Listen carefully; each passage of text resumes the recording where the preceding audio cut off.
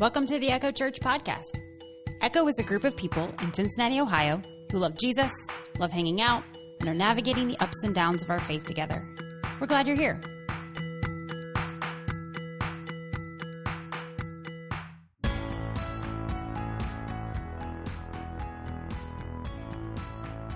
Good morning, friends.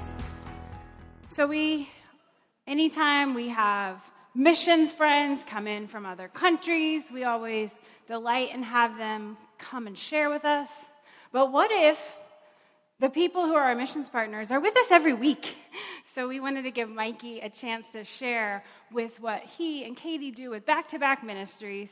And so we can just, check in on them. Give us a little update, Mikey. Thank you. That's good. Hi, everybody. Like Kelly said, my name's Mikey. My wife is back there, Katie.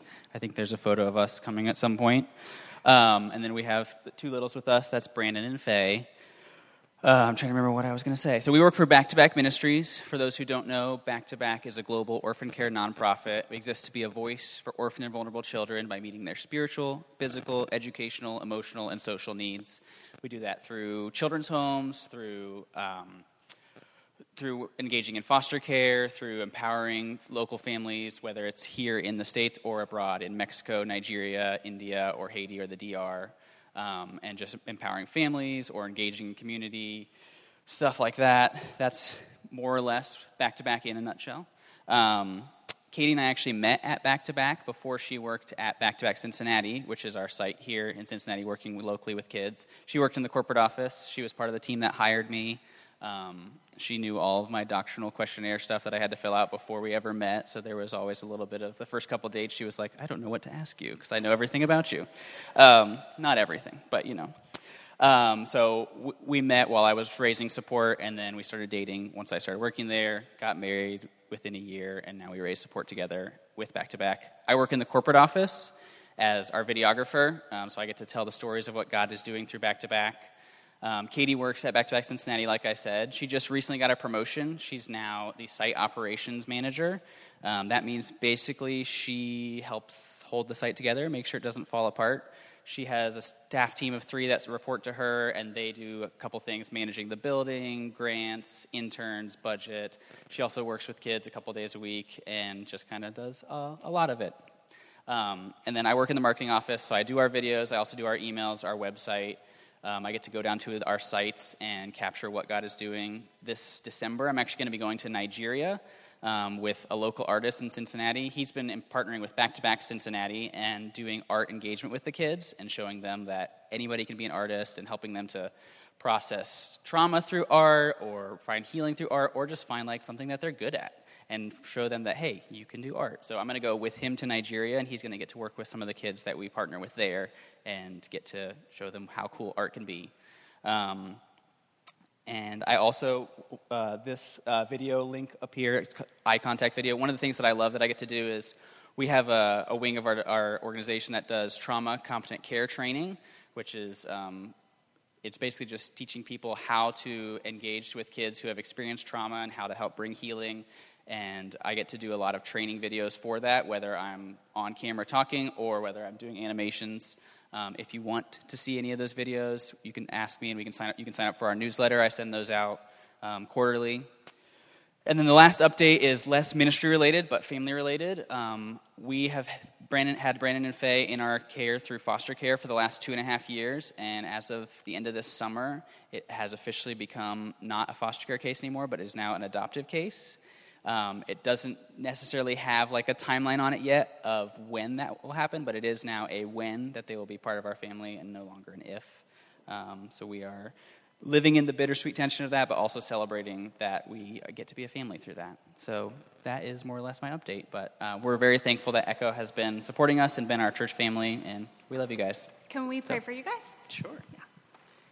God, we thank you so much for Mikey and Katie and Brandon and Faye. We're so thankful that you've built them together as a family and that they get to be part of our church family. And Lord, we just lift them up, give them strength on the long days and tired days without sleep and with all that they're doing with Mikey's travels to Nigeria and all the work and creativity and imagination and connections that they put in with children around the world and here in our neighborhood. We just ask that you would give them strength for the ministry and give them joy for serving in your kingdom. We love you, Lord, and we lift up the Evans family today. Amen. Thank you. Well, I'm excited that Mikey got to share pieces of what they do, because sometimes we get to see one another weekly and just to get to know each other's stories a little deeper as a church family. And Mikey and Katie are not the only ones here in our congregation who care for those who are vulnerable. And I am grateful that so many of us here care about foster care, whether you've been in the past or active or training for the future. So many people here have adopted kids, or you work in caring fields like social work, like development in people's lives, adults, children across the range, where you're helping connect people who may be vulnerable, who may feel isolated, and you are connecting them with community. And that is what our scripture is about today. We're going to look at a church who felt disconnected, who actually went through some trauma. And so that is why I'm super thankful. We had already been talking, this is the way God works. We had already been talking about Mikey sharing today, and then looking into scripture and realizing how well all these stories fit together. So we're going to be in 1 John today, chapter 3. But before we get there, I want to remind us we're in our Hope and Light series. And we followed this up. We spent a year in the life of Jesus in the book of Luke. And we followed it up with looking at 1 Peter and now 1 John to say, what did the people who spent day after day with Jesus, learning directly from him, how did they live it out? How did they pass that message on to future people, to other churches, to help other Christians grow? And so we're getting an idea from John. Now, this is a letter. It once was a letter written directly to a church, would have been read aloud all at once to the church family. And we're just looking at some themes that he's been going through, because John took this time to say he saw that this was a church in pain. And we're going to talk a little bit about that today. And so his approach was to just kind of come along around, very pastoral, like a big hug. This letter was a hug to say, hey, let's remember what you believe. Let's just build on that. And then let's remember how to live it out. So we said those words were orthodoxy and orthopraxy. And John was just coming around to be like, hey, just remember together what the truth is. And then that guides our lives. So the themes that we have seen him come back around to, because, you know, when you have a conversation with a friend or you're just going through life, it's nice to have reminders, right? You kind of circle back to themes like, don't forget this, don't forget that. And so John has been circling around these themes. God is light, so live in the light. He says, God is righteous, so let's just do what's right. And Jesus is our model for that. And then last week, when we had all the kids together, we talked about Jesus loves us, so we love one another. Now, we talked about how that love was reciprocal. Love one another as giving and receiving. And we do so, John calls us a family. So that's what we're going to look at today, is the family of God. And that's the theme that he's looking into. But before we dive in, like I said, let's see what the church is going through so we can have a framework for why John is writing these words. So when Mikey described back to back, he said, these children are in hard places, and they've gone through trauma, and so back-to-back is trying to put them in safe, secure spaces. But when you instantly move, even from danger to safety, that doesn't just instantly change everything. It's a journey, and I'm sure a lot of us understand that here, that it takes repetition and reminders that this is your identity, you are loved, and you are safe here to grow.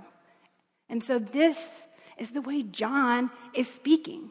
He's speaking in some trauma-competent language here. He's writing to a church that experienced group trauma. So what historians have pieced together by looking at the whole of the letter of John, there's these conversations and context clues that basically they were a church family, and some people within that community who once were family, began to disparage other people in that group. They began to, maybe talk to one another and say, I don't know this Jesus stuff is real. I don't know if what we've been worshiping is really true at all. But instead of grappling with their own doubts or faith, and we all have those, that's okay. They kind of turned inward and anger came out. And they begin to harm one another because they no longer saw eye to eye. And so then they tried to disparage their fellow believers, and that caused a split. It says in 1 John 2:19, they went out from us, but they did not really belong to us. For if they had belonged to us, they would have remained with us. But their going showed that none of them belonged to us. So if you think about what we said, that church in this time began and often grew within people's homes. And some who gathered in the same room together just broke apart. They're like, I don't want to be a part of you all anymore. Can you feel that pain? Can you imagine? And maybe you experienced someone saying that to you, someone who's close to you, who no longer wants to be a part of your life anymore. That's pain. That's church trauma here, because there's a group who just left. And imagine the emptiness that those who remained felt. They probably started to question everything. So John, let's look at his words. His words are trying to help them step forward into spiritual, emotional, relational healing. And he knows it's not going to be quick or easy, but he's stepping them into that process. So let's look in 1 John chapter 3 and hear these words of love. See what great love the Father has lavished on us, that we should be called children of God, and that is what we are. The reason the world does not know us is that it did not know him. Dear friends, now we are children of God, and what we will be has not yet been made known. But we know that when Christ appears, we shall be like him, for we shall see him as he is. And all who have this hope in him purify themselves just as he is pure. When you are in pain, you question things. You probably question everything. The first question is why, but the next question might just be, what does this look like anymore? Who am I? And so John is reminding them of their identity. He's like, I don't know what your former friends said to you, but you are chosen. And this language that he uses is like this concept of adoption, that God specifically chose you, and you get to choose in return him as your father. He's like, he doesn't force this on you. You get to choose in return. Now imagine many people who are hearing this letter read to them. How did that make them feel in this moment? Former church members had been saying lies to them, making them question their purpose. And John gently reminds that he lavished his love upon you. What a visual word. So their adoption, though, as he reminds them, it doesn't fix everything automatically. But John was helping them take another step towards safety and security here in this church family. John offered words now. He's like, let's sit here together now and let's think about the future. We have a future. We have a purpose.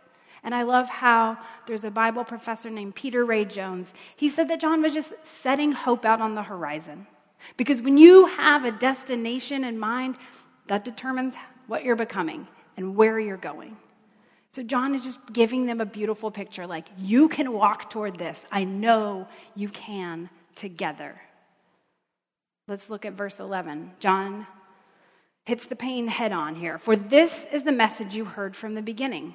We should love one another. Very positive. But then, do not be like Cain, who belonged to the evil one and murdered his brother. And why did he murder him? Because his own actions were evil and his brothers were righteous. Do not be surprised, my brothers and sisters, if the world hates you. We know we have passed from death to life because we love each other. And anyone who does not love remains in death. Anyone who hates a brother or sister is a murderer, and you know no murderer has eternal life residing in them. It's really some harsh language here. John is just bringing up murder. Like that's a lot. Okay, you jumped from some things here, John. Now, Philo, who is a Hellenistic Jewish philosopher who lived during this time, he had written his history and interpretation of what we call the Old Testament, the Torah. And when he wrote about Cain and Abel, he said Cain and what we consider as this hate that he had for his brother, that it just began with love of self, and that developed into his action, whereas Abel was representing love of God. And so John here, following in that concept, is trying to say, like, I know you all have experienced some hate up close. And it feels like a death. It feels like a death in your relationships. It feels like a death to part of who you are. And it's hard to rebuild from that.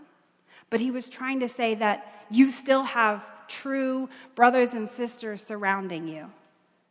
So he's trying to get them to step into that love, into that community. And maybe, hearing those words, maybe the people in this church were like, thank you for putting into a visual what it feels like. Thanks for putting those words in the destructive nature and what that feels like to me. But he doesn't leave it there. Verse 16, he goes on to say, this is how we know what love is. So here's like, this was a picture of hate. Here's a picture of love. Jesus Christ laid down his life for us. And we ought to lay down our lives for our brothers and sisters. If anyone has material possessions and sees a brother or sister in need but has no pity on them, how can the love of God be in that person? Dear children, let us not love with words or speech, but with action and in truth. So he's building all that up to that last verse there, that action and in truth.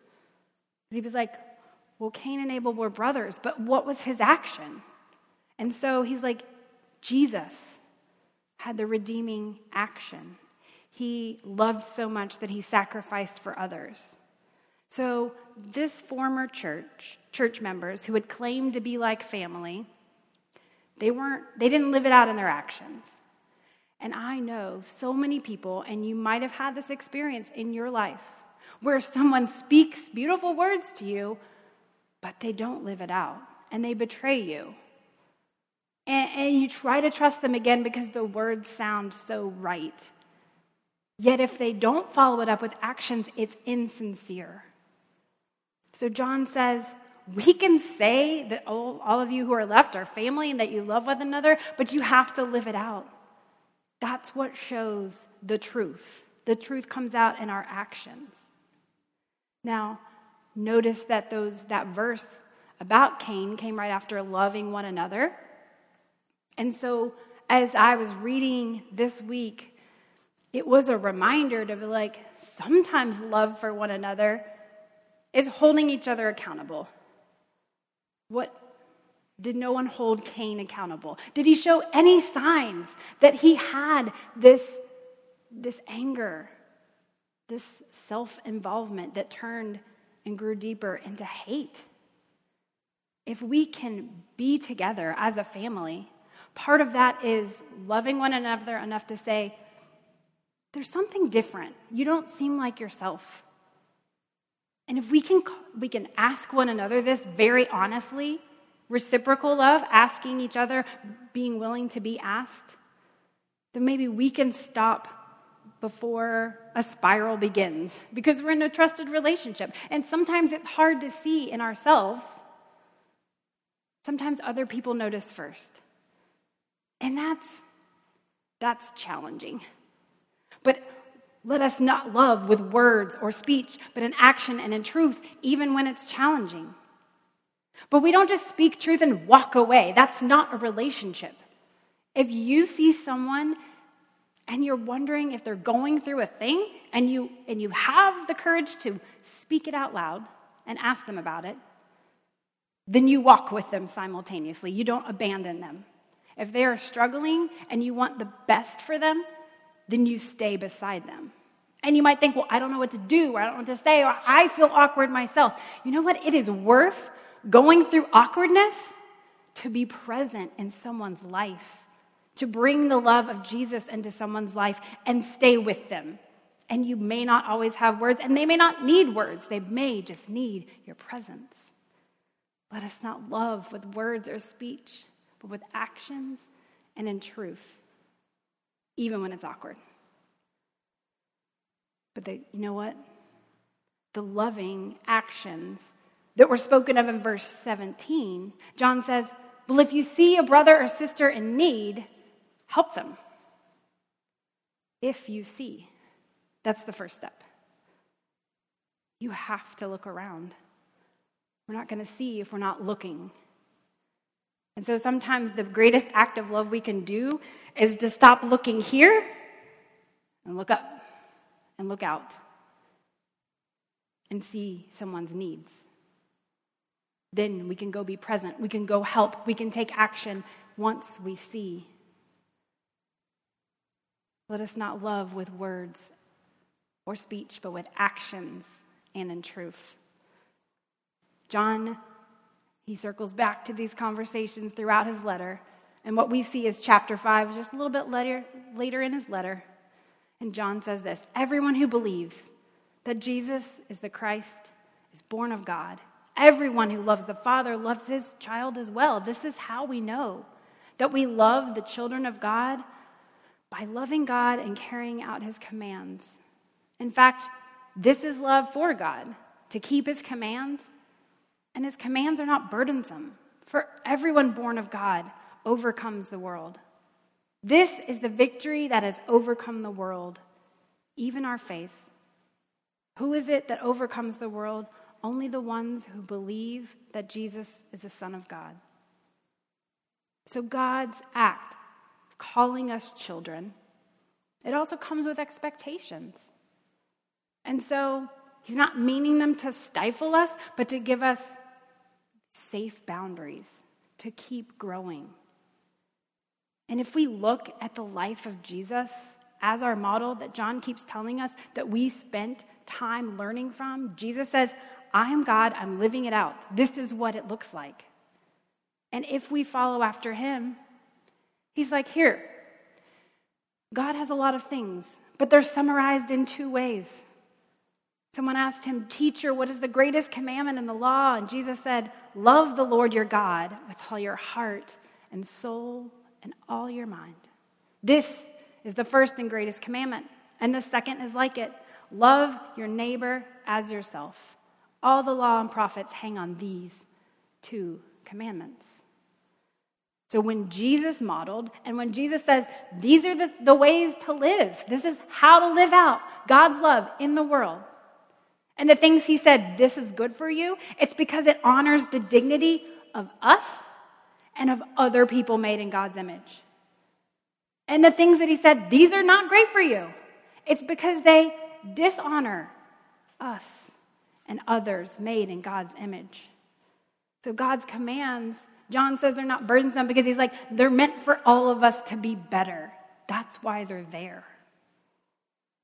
And he just says, we can grow and overcome our pain, we can have victory even in our brokenness when we have faith in Jesus.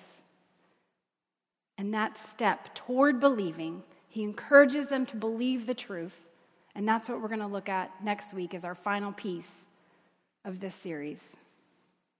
Now, John's letter today, that reminder of God's lavish love is it's just a glimpse of his role as a parent. God says, I choose you, and I hope we say yes in return. And when you parent someone, the ideal is to provide identification as part of a family, to provide safety, guidance, space to flourish and grow. You want the kids here at church and in your life, you see them and you want them to be the amazing people that you already can see in them, right? That's what God sees for us. He already sees the amazing that we are becoming and that we can continue to become. And there are so many ways today, as you're hearing God's love for one another and being a church family, I hope the Spirit is bringing in your mind some ways you can already live that out. But I want to focus on one today, just one. And it comes from what I learned watching Katie Evans parent their children. This is a photo I love from Easter this year. Mikey took the photo, so all the family together. Now, the things that I hear when I watch all of you who have learned trauma-competent care for others, I love watching how you interact with others, and I learn and grow from that. And when I hear Katie at the end of church, and, we've all seen all the kids running around, playing with their Echo friends, running up and down the aisles, and when it's time to go, I hear her say, hey, we stick together. We stick together. That's what she tells Brandon and Faye. We don't run off. We don't leave anybody behind. We stick together. And I think if there's a simple message that we can do as Echo Church and just keep it in our minds moving forward is we stick together. Whether we're celebrating or we're dealing with devastation, we stick together. When others rejoice, we want to hear the details of all that's making them celebrate. When others are living out their purpose, we show up. When they're performing or they've made art or they want to show us a project they've been working on. When they have hobbies and passions and say, you want to join me? We say yes, even when we're awkward with it. We stick together when others are hurting. When grief sticks around, because grief doesn't have a timeline, and it may be a year, it may be 2 years, it may be longer, and we still show up and stick together. When our friends say that their pain has turned to doubt, we don't leave. We say, I'm with you. Let's walk together. We stick together as God's family, and you know what happens when we do that? Then we're living out that light that John had already talked about. We're living out that righteousness. We're loving one another in this beautiful picture that John asked this church congregation to do. That's what we'll look like. And you know what? That sticking together, I hope, provides safety and security that we can all have courage to move forward. The leaders of Echo, we have been thinking about this, praying about this for a while. And then this scripture came up. And we just talked this week about how do we as Echo Church continue to care for one another and live like family. So we are going to be presenting opportunities in the weeks and the months to come. And I hope you say yes. We're going to find some ways that we can pour into each other's lives and be vulnerable, not only in the giving, but also the asking. We want us to look at one another and say, this is what I really need, and be ready to step into that. So we want to keep growing in this next year as a family, and we're gonna show you some ways to do that, and I hope you say yes. Let's stick together. Will you pray with me? God, you made us a family that we may never have expected. We may never have described a family this way, but here we are. You brought us together for a reason here in this place, in this city. You brought us here in whatever levels of faith we have, whether it's small as a mustard seed or just totally on fire, ready to go out into the world. You brought us here so that we can strengthen one another, that we can care, that we can rejoice, that we can help support.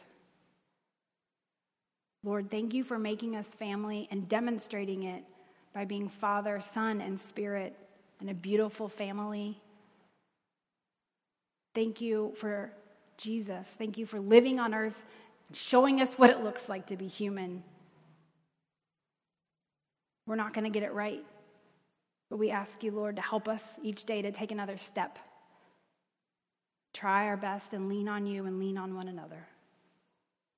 We love you, Lord. Amen. Thank you for the gift of your attention today. If you ever want to join Echo Church in person, we meet on Sundays at 10:30 a.m. You'll find us at 1301 East McMillan Street. That's in the Walnut Hills neighborhood of Cincinnati, Ohio, just up the street from our city's beautiful Eden Park. Find out more about us on our website, echochurch.org. Have a great week.